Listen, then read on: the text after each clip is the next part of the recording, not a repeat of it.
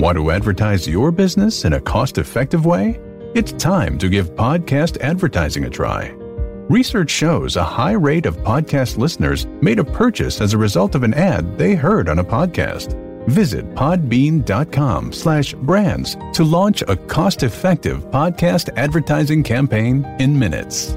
That's podbean.com/brands. Welcome to Y'all-itics, the home of cold beer and hot takes on Texas politics. Hi there, Jason Whiteley and Jason Wheeler here with another episode of Y'all-itics. Thanks for being with us. And a quick reminder before we even get going, early voting is underway right now in Texas. It began on Tuesday morning, so make sure you get out and vote. You have 3 weeks to early vote, or you can potentially stand in line on Election Day, November the 3rd. Either way, make your voice heard. And Jason, we're going to spend a little time today. This is something we've never done before. We've never had a Grammy award-winning singer on, a Tony award-winning singer on. But we're going to talk about the arts. And you might be listening to this saying, are you kidding me? With all this going on, you're talking about the arts? But this is a good conversation. This is a real thing, and you know what it comes down to is it's not just about the arts. It's about how all of us cope during this pandemic. It's also about jobs, and jobs is a huge issue in this election. And we know that a lot of people in creative industries have suffered tremendously, just like they have in so many other industries right now. And in these recent days here, there's been so much back and forth. Will there be another COVID relief package? And then, that was quashed, and then, it saw a little bit of daylight again, and we just don't know. And so that's creating a lot of anxiety for a lot of people right now who are still without work. Let's remember, we're about halfway with the jobs, okay? We lost 22-point-something million jobs in March and April of this year. We've only come back and regained about half of those jobs. So a lot of them are still lost. There's a lot of people still struggling out there, and a lot of them are the people who for so long have entertained us, and we certainly are missing the entertainment these days. Yeah, and we're going to give them a voice in this episode of Y'all-itics. So with us today, we have Jennifer Holliday. She is a singer and actress. She's best known for many of her Broadway roles. She was in Dreamgirls in the early 80s. And we have Henry Munoz as well. And Henry is the former finance chair for the Democratic National Committee. Both of these, Jason, are fellow Texans. Jennifer having grown up in Houston, and Henry being from San Antonio. Hey, Jennifer and Henry, welcome to Y'all-itics. Thank you so much. I'm so happy to be with you this morning. Hey, y'all. I like that. Hey, y'all. Well played. That's the first "Hey y'all" we've had in the year we've been doing this, Henry. That's kind of surprising. So thanks for that. Good. Let me ask you a basic question on this. With all that's going on, with the economy, with COVID, with the Supreme Court, do you think that any voters will actually be voting with the arts in mind? Well, I think people should look at the arts not only as part of the battle for the soul of our nation, but part of an integral part of the economic recovery of our country. I mean, think about, I live in a town, right, San Antonio, Texas, that is known for its artistic expression. The symbol of our town is the Riverwalk, which was built by artisans and designers.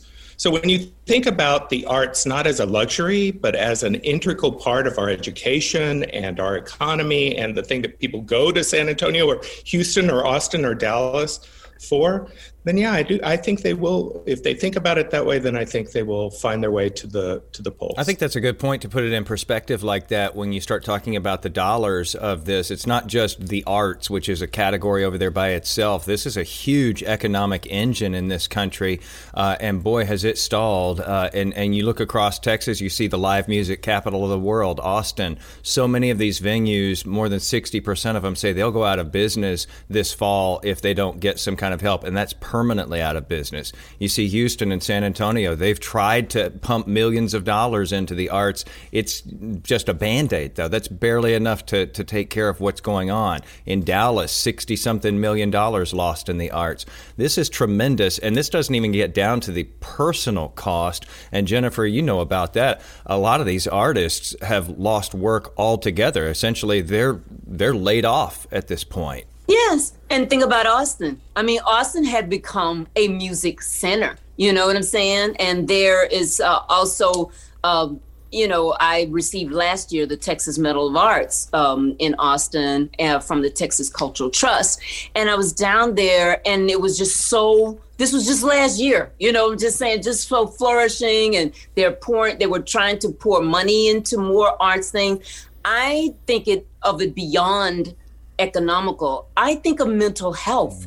Music, the arts we've been the people who comfort people in times of heartache, in times of struggle. Even if we've had to take a discount in pay, we have been the source of inspiration. We have been the source of hope, not only through music, but through theater. It's just been devastating for us all to figure out, how are we going to make a living as ourselves as artists, but how are we going to also bring this inspiration to our hope? I mean, just like they brought football back, I was watching the football game yesterday and some of the other sports and stuff. It's not just economics. It's just the sense of being something, looking at something, winning, cheering for your team, having some inspiration. It's like, it's not just economics from there. I mean, I don't even watch sports, but I was watching all day yesterday just for the fact of just like, yes, somebody do something that we can connect to, that's going to keep us sane, that's going to keep us looking forward, So I think that, I don't know if they'll be voting with arts. We don't have an advocate. We're out here struggling, and so many people, I mean, the whole Broadway, I'm a Broadway baby. I went straight from Houston Baptist Church Choir to the Broadway stage, all of the theater, I mean, just struggling. You can't even go get a part-time job. Usually people in the arts, they will work as a waitress or waiter and other jobs that will be their other source so that they can do the arts, which most of them do for little money, but yet it still brings joy to everyone, to the person who's the giver of arts, but also to the person who's receiving. And Jennifer and Henry, I mean, Jennifer, you just mentioned that we don't have an advocate, but that's what you guys are out there doing. So you have so many different But we're groups. not stars, sir. We're not stars. What do you mean you're not stars? Are you kidding me? Yeah, I'm a star, but we don't carry weight. The people who are the superstars are actually finding ways to thrive through this. They're able to do something virtually. They're still getting paid. They're getting sponsorship during this time. People in Hollywood are making big deals and stuff. But those of us who depend on concerts week to week, our livelihood, our families and whatever, we are struggling. We do not have an advocate. We need it for Congress to speak on our behalf or someone. But arts is always, this is not new. This has been a long time that arts is the first to get cut. Our programs are the first to get cut, as if no one sees the value in what we bring to people's everyday lives, to inspire young people to have something, outside of school, to know that their talents can also take them somewhere if they're not good in school or if they don't know a trade. It's so much of the arts. Go ahead, Henry. I don't disagree with Jennifer. I think we've been living in a time in history in our country where the White House, this presidency, doesn't understand the importance of art to young people, to education. The Republican Party has done everything that they possibly can to cast the arts as a luxury as opposed to an integral part. For example, educating young people. They've slashed funding in all federal programs. It's harder for the Smithsonian, the Kennedy Center, all of our Ministry of Culture, if you will, to be out there across the country. So wouldn't it be a nice thing to have a president who is an advocate, who understands that the country that will be inherited in January of next year will be worse than the Great Depression? I think this is a moment, right, where the next president of the United States, like Franklin Delano Roosevelt, right, with his WPA, put the entire country, including artists, back to work. When you build back better and you're able to, for example, contemplate new infrastructure across the country, then every one of those bridges ought to have an artistic expression. We should put artists back to work. We should put the theater back to work. We should put the music industry back to work. And this isn't something that is the kind of advocacy I'm looking for is not a celebrity. I'm looking for the kind of advocacy that understands that this is not going to go away anytime soon, and that all of these artists pay their taxes and that they need to be put back to work, not only to help create economic development, but as Jennifer said so eloquently, because they do represent the soul of our country. We should. That's a good point. I want to ask you though. What I wanted to ask was differentiate, if you can, what Trump wants to do with the arts and what Biden wants to do with the arts. Henry, we'll start with you, and Jennifer, I want you to chime in after he's done. Okay.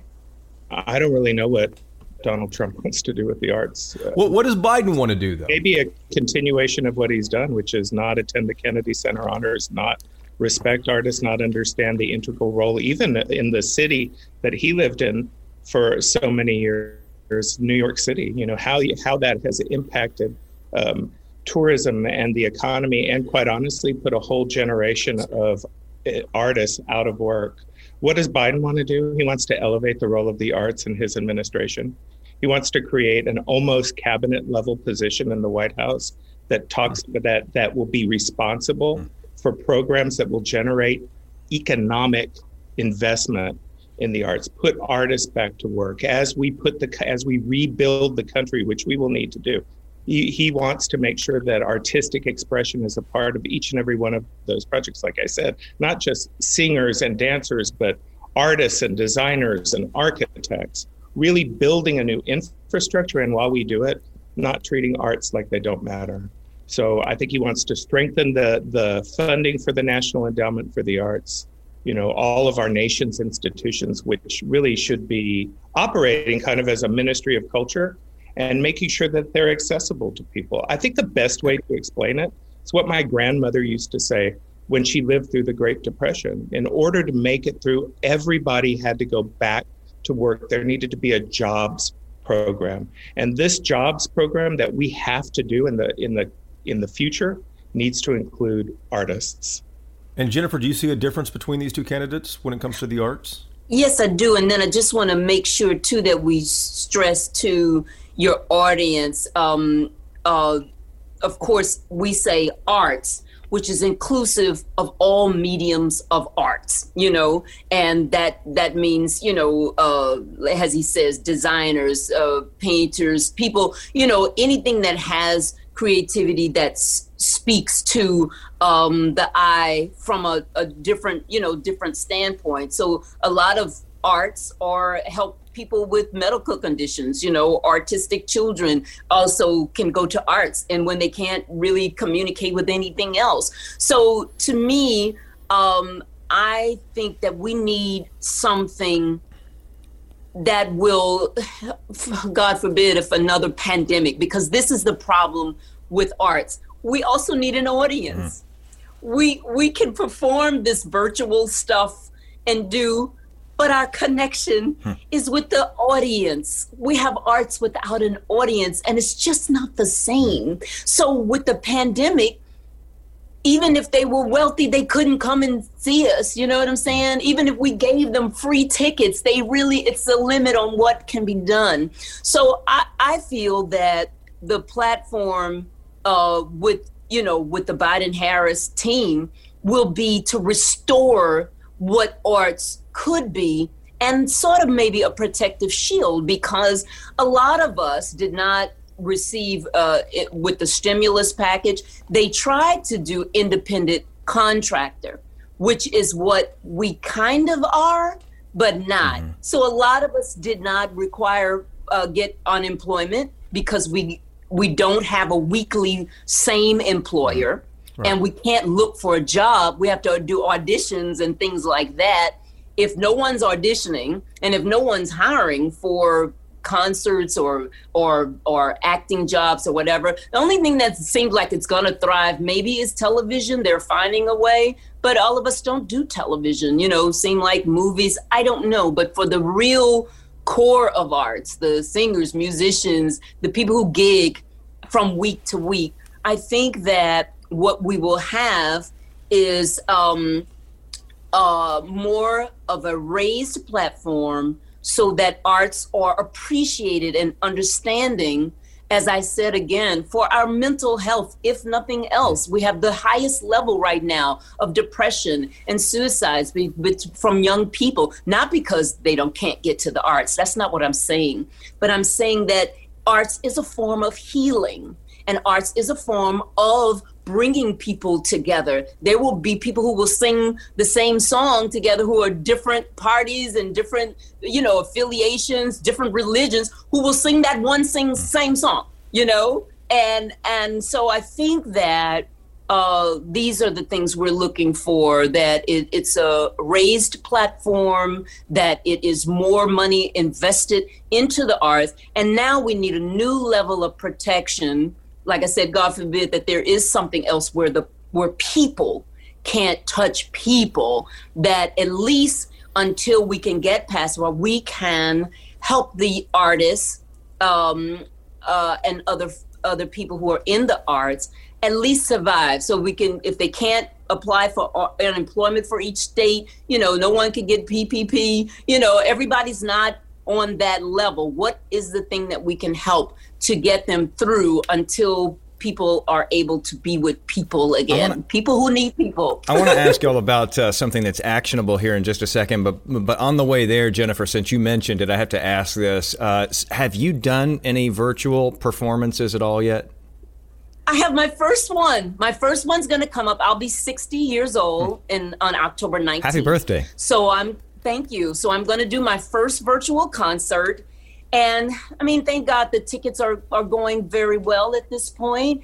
And I do have a fan base. I'm not a superstar, but, I am, I appreciate it, very well loved and, supported.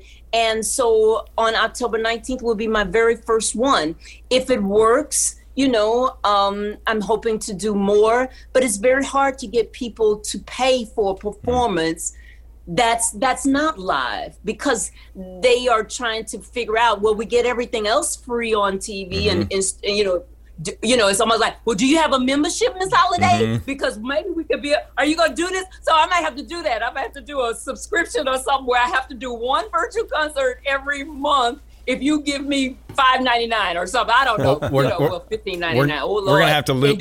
We're gonna have to loop back with you then and find out what that's like to do the performance though when you don't have an audience like right there in front of you. And don't let her downplay y'all about this superstar stuff. She's won a Tony and 2 Grammys, so don't let her get away with downplaying all of that. You've got the pedigree. Thank you so much. So I want to ask y'all though about something actionable here, because I think people listen to this and they feel a little bit hopeless and they think, well, maybe I can do one thing. I can go vote. So if I see a difference in the 2 candidates here as to who, will elevate the arts more, then I can vote for that person. But beyond that, is there something more that you would tell people that they need to do? I know that there's this big initiative called Save Our Stages that's out there right now. This is being considered by Congress. What can people do? Henry, Jennifer, both of you, I'd like to hear from you on that. Well, I think Speak Truth to Power is a great starting point, because no matter who the president is, we need them to respect the fact that we need to put this industry back to work, these industries across the country back to work. I could tell you what we're doing. I'm producing a television special on CBS later this month that lifts the voices of Latino artists, celebrities, frontline workers, heroes, tells the story of the history and heritage and the contribution of Latinos to this country. I think it's a time when we need to remind ourselves that we're heroes, that we're patriots, and what we've contributed to this country. So I think the idea of using your voice, however you have it, is really important. And yes, at the end of the day, right now, quite honestly, artists should be using their ability to express themselves in a moment where you can't really GOTV, get out the vote, talk to people. There are no rallies. Artists are some of the most important activists right now, because they can paint a mural, do something that helps remind people that every vote matters, because whoever wins these elections, not just the presidency of the United States, but the person who represents you in the Texas legislature, look how much Texas has at stake. You go to Houston for the Houston Grand Opera. You go to Dallas for the symphony. You go to Austin for the country music festival. You come to San Antonio for mariachis. Two of my first memories of the arts. Jennifer Hudson singing in Dreamgirls. Who would have ever thought that a girl from Houston, Texas would rise to that moment on the Broadway stage? Freddie Fender. Remember the first time I heard Freddie Fender sing a country Western song? I had no idea that he was Mexican-American. Look at that, how that can inspire people. We need to recapture that feeling of optimism and use our voice to remind people how important this is in Texas and in the country. Jennifer, what do you think people need to do that's actionable other than buying tickets to your first virtual performance in October? There you go. Yes, well, I do think that voting is very important, because that is going to be our source of power, even though every time it always seems like our vote just doesn't matter. And I think that that's one of the problems, because every 4 years, everyone's like, this will be the most important election in history, and blah, blah, blah, blah, blah. And everybody's like, yeah, you said that 4 years ago, we did it, and nothing happened. So I think we have to find a way to speak to where people are, to where their pain is right now, and make sure that the plans that are put in place, the policies that are going to be, to really make them trust that. Because just saying that this is going to be the most important election in history, they say that every 4 years, and then people turn out in droves, and then things don't happen, and people are disappointed and wonder. But one thing I want to say about what Henry was just saying about his special about the Latina community. And we have been very slight with the Latina community. Now, I grew up in Texas, and it was just beginning at the time where schools were beginning to have where you learn Spanish in school, so that was just coming as I was growing up. And I thought that was very, very good. And I know that Latino, is a big tent. So I'm not just saying, that. But I almost made a very big mistake. I had a concert in Miami last year for Christmas, and they had asked me to come down. And they said, well, we're going to have this Christmas, concert, and we really want you. It's going to be on the mall. It's going to be big. It's going to be huge. I said, I don't have any Latin fans. I mean, why would you, I don't want to, insult anybody. Yeah, Henry's raising his hand. He's a fan. And I said, I don't speak Spanish. So anyway, I took the gig, and it was one of the most rewarding experiences of my life. Not only did I look out and see a mix, because Miami is a mixed posture of Latins. So you got them from all over. You got Venezuela, you got everything right Cubans, there. Yeah. And to have them, they're cheering for me. Some of them not even speaking, English. So I think that we do have to reach to other people who we don't know might need just a little nudge. We keep passing over people. Only this block is going to vote. Only this block needs consideration.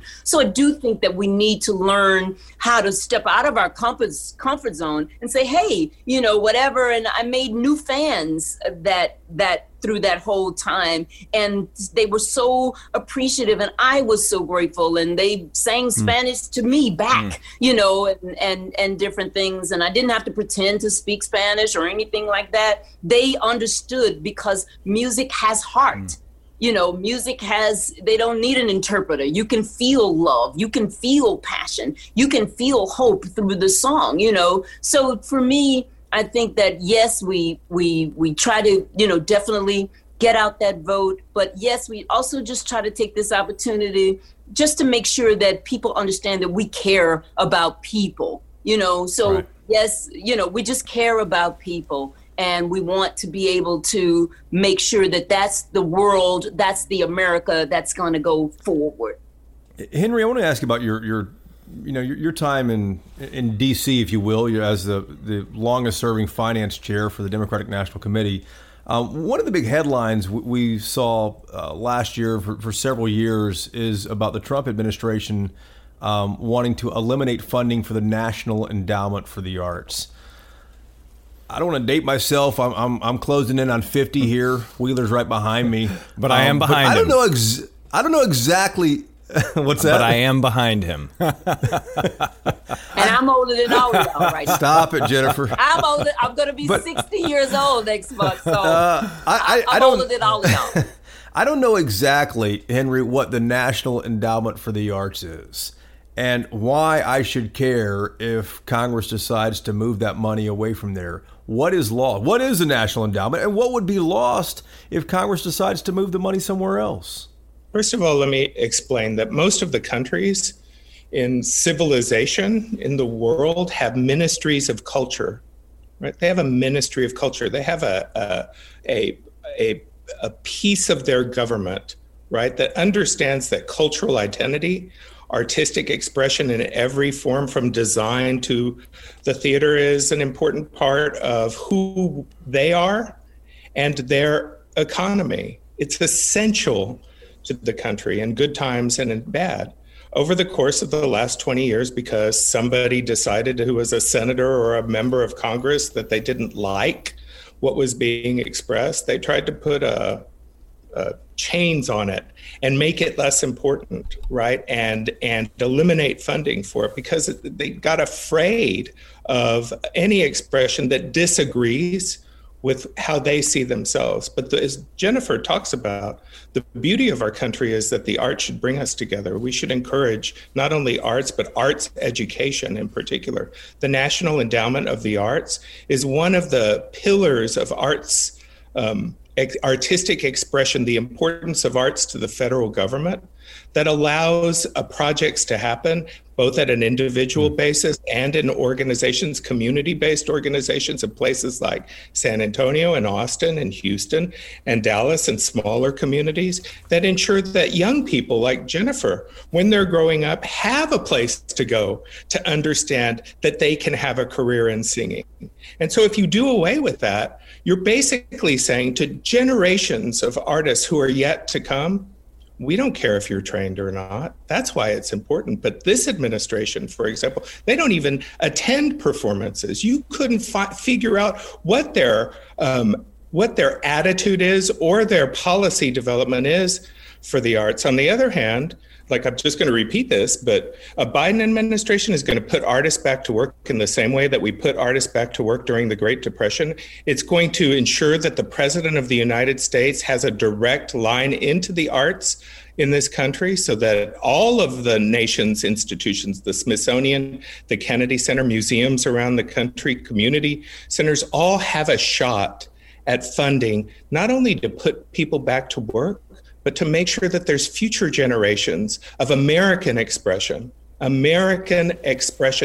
unites people. And I got to say, at this moment in our country's history, just like Jennifer said, wouldn't you love to have a moment of cultural understanding? Right? That's what arts do. They help us understand the difference in each other that brings us together as Americans. I'm very proud, just say one more thing. I'm very proud, for example, I've worked for 20 years. I was the first Latino ever to sit on the board of the Smithsonian Institution. It's been 20 years of my life to try and bring forward this idea of a Smithsonian American Latino Museum. And part of Joe Biden's plan is to create a national museum on the Mall devoted to telling our story so that people can understand who we really are. We aren't all immigrants to this country. I'm very proud that we are, but we are not all immigrants, right? Many of us have been here for generations. When you create that kind of place for people to go and understand the American story, then you create unity instead of division. That's the kind of president I think we deserve. Somebody who's going to say, you know what, a museum is important to educate and to create understanding, not try and take things away. Henry, you have worked really hard on trying to get a Latino museum. Is that going to come to fruition finally, do you think? Well, I'm very proud that both Republicans, right? I'm a Democrat, but Will Hurd sponsored the legislation to create the Smithsonian American Latino Museum in the Congress, and it passed out. It's now sitting on the side of the U.S. Senate, and the co-sponsor for that legislation is John Cornyn, the Republican senator from Texas. I think that's an amazing example of how the importance of the art should be bipartisan. We should be working together to create this kind of infrastructure of understanding in our country. You're pretty far along then if you've gotten Republicans and Democrats to sign off on something together there. That's excellent progress. You mentioned putting artists back to work. I wanted to ask both of you what you're seeing just at the ground level. Your boots on the ground. You're seeing other artists right now. What's going on? Are people, we're 6 months into this pandemic. We've seen a lot of people go back to work in other industries. What's happening with artists right now? Have they just found something else entirely to do? Has this permanently ended a lot of careers? Well, venues are not booking right now because they can't commit to an audience.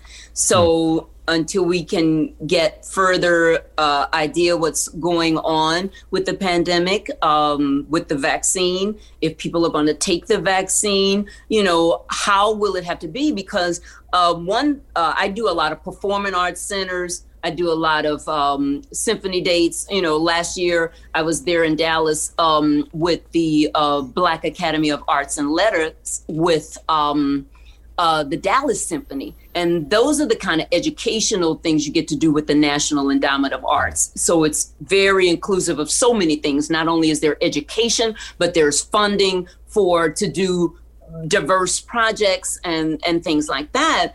But you can't, the venues can't do it. So a lot of them tell me, well, Ms. Holliday, if we try to book you for something in the spring and there's still this limit of people with the pandemic, you'd have to do 3 nights for 1 night because we'd have to still social distance. We would have to have people spread apart. We'd have to skip a row. And so if a venue does hold 2,000, 3,000 seats, which is my venue realm, is around 2,000 to 3,000 seats is what I play. And so he said we'd have to break it down because we wouldn't be able to get a full house in the 1 night. We'd have to do it over 3 nights, but then we wouldn't make any money and you wouldn't make any money. So the bottom line comes down to economics again. What can the venue make? What when he adds up their cost and everything, they'd rather just try to sit this out.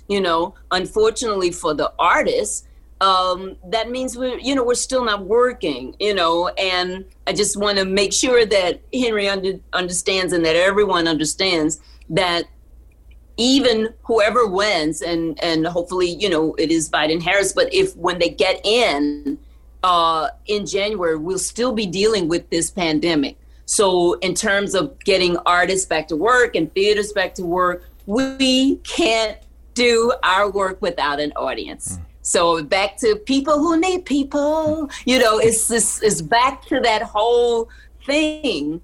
And so we're at mercy right now. And like I said, I'm fortunate that I have support, but I know so many others that are not going to really be able to make it because, again, you can't go out and get another job, maybe, like I said, singers, actors, or whatever, you can apply for a job at Macy's or somewhere to kind of, a restaurant job to tie you over to get some kind of thing. You can learn something, but what can you actually learn in a pandemic? Who's hiring? What kind of thing can you do? So I just want to make sure that people understand that it's not just we're not looking for work or there is no other work available. We need them. We need people. And so therefore, for their safety and ours and America at large, we can't jeopardize people's well-being right now, So that's why you see a lot of performers and churches now doing outside, doing where you sit in your cars and they're doing their services or doing their concerts on these big, Megatron kind of things, Now that's quite innovative, but I don't know how lucrative that is. You know what I'm saying? I mean, how many cars can you have out there? And then how you charging them? You know what I'm saying? It all comes down to the money. Yeah, baby, it all comes down to the money. It's kind of like, okay. I mean, I think that it is a testament to American creativity to try and find a way even in the midst of a crisis, to do something that makes people feel better and puts people back to work. I think, the thing about I'm going to tell you a story. So, I formed a partnership to help people in New York City with Jose Andres World Central Kitchen, and we feed thousands of people every day.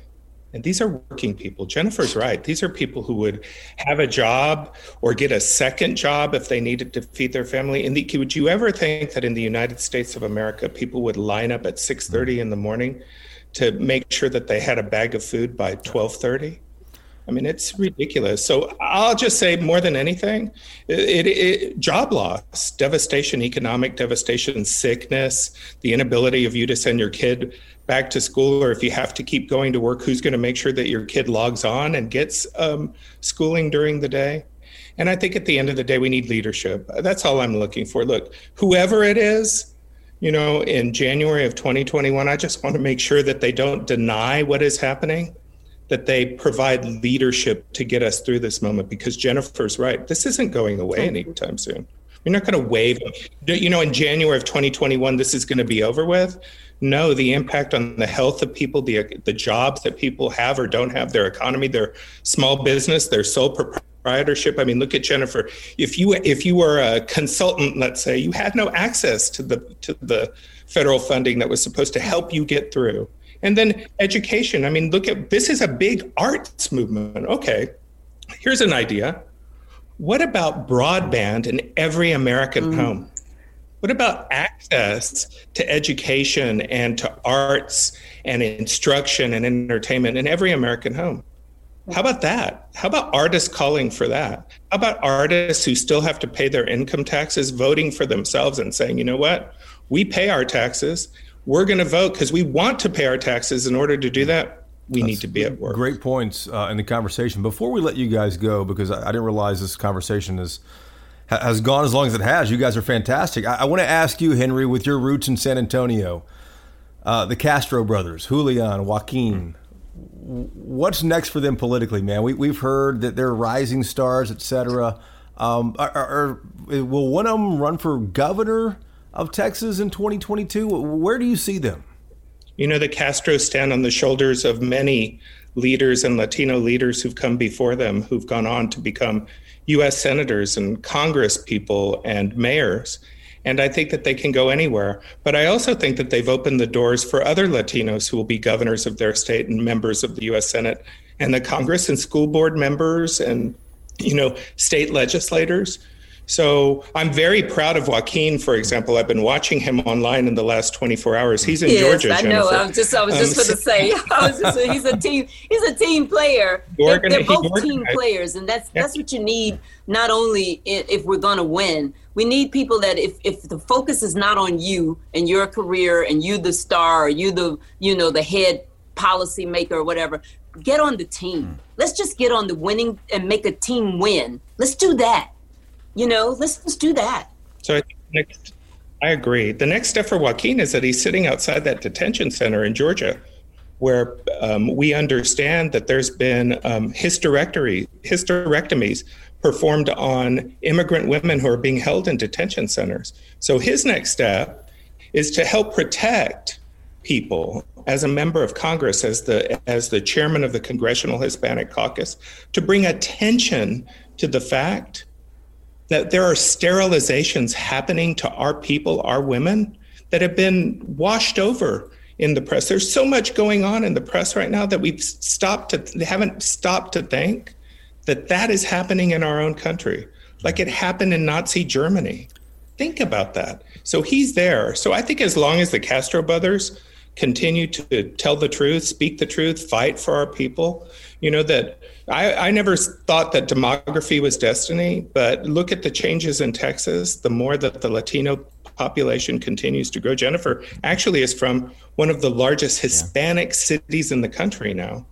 Then many leaders will come, and the Astros will be part of that infrastructure of leadership. Yeah, I know. Neptuno Arizario was one of the first. I mean, we kind of started learning, there. And so I think that is important, that we learn to really embrace everyone while we are also trying to fight for each other. We also really need to learn, like you said, this ministry of culturalism. I love the way that sounds, because we need to get an idea of more and more culture, not just have Cinco de Mayo, but actually understand what it is that we're doing. You know, each time we have something, we're embracing these different ethnicities and these different, you know, cultures of just our whole America, what the fabric of what we are. Let's really try to do that. So I think that, you know, I just think that we all just really just get on the team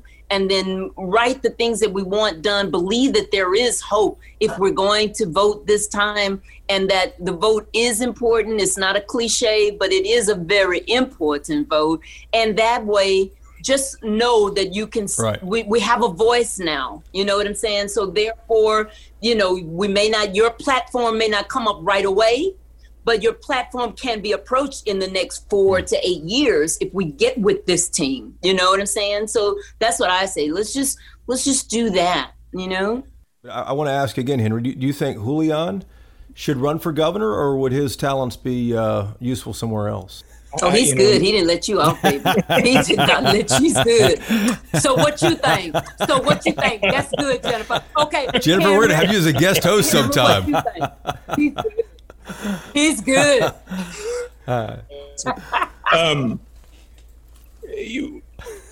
Julian Castro is the national leader and somebody who became a credible candidate for the presidency of this country. And we need to honor him and elevate him. We need to fight for him to continue to have a voice, whatever he decides to do, whether it's to run for statewide office in the state of Texas or to continue to play a role in the national stage. He has the qualifications, the background, the experience. He's the kind of person that we've been waiting for to help lead our community. You know, so many times people look at the African-American community, right? And they say the African-American community understands how to lead itself. And then they look at the Latino community and they say, where's your Jesse Jackson? Where's your Reverend Al Sharpton? Where's your Barack Obama? Where's your Michelle Obama? And I think Julian is a part of that infrastructure of leadership where we have to decide. I agree with that. I agree. I thought he should have been Hillary's vice president choice. That's what I feel that we would have. I mean, he was young, but I think he would have, in 8 years, he would have really grown, you know, and to carry on. So I agree with that. I do think that he is a leader. And there are some others who are not in Congress, but I've been just very my heart with the Latino community, you know, especially, like I said, I almost made a terrible mistake by thinking that they didn't embrace all music or all whatever. And I love them now. It's like, okay. And them Castro brothers so cute. Oh my God. Oh my Lord. I'm older though, but I won't go. I'm an old woman, but I'm an old dream girl, but I won't go into all of that. But they're so fine. Lord have mercy. Here's what I'll say to the Jasons. That is what you want, right? If I were Julian Castro, I would look at the election on November the 4th and what happened in Texas, which clearly is trending blue, and I would make a decision about what I wanted to do in the state of Texas based upon that turnout. I think people are going to be very surprised. I think people are going to be very surprised about Texas in November. And you know, and it is. I think so, and I think that even though Beto O'Rourke didn't become what we thought it is, he did set that mind for us to envision that it could happen. Now, he may not have won what we thought he was, or do what he thought he was going to do, but he started it in terms of where we could envision, you know, a change of you know, from red to blue.